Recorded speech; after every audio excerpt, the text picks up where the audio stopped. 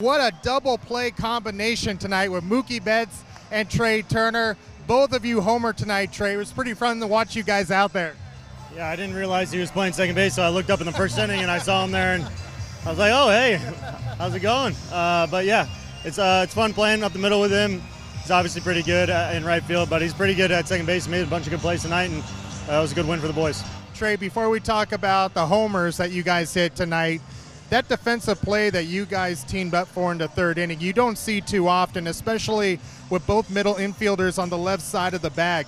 Were you anticipating him tossing you the baseball there? Yeah, we talk about it. We practice it. Doesn't happen very often. I think, me and Luxie maybe had like 2 opportunities this year for it. He messed it up, or he messed up at least one. I was giving him a lot of crap for that, but Mookie executed tonight. It was pretty cool.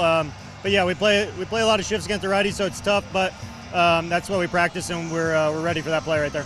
So your nickname now is almost Everyday Trea Turner. After getting your first day off of the entire season last night, did you feel recharged? Yeah, it felt good.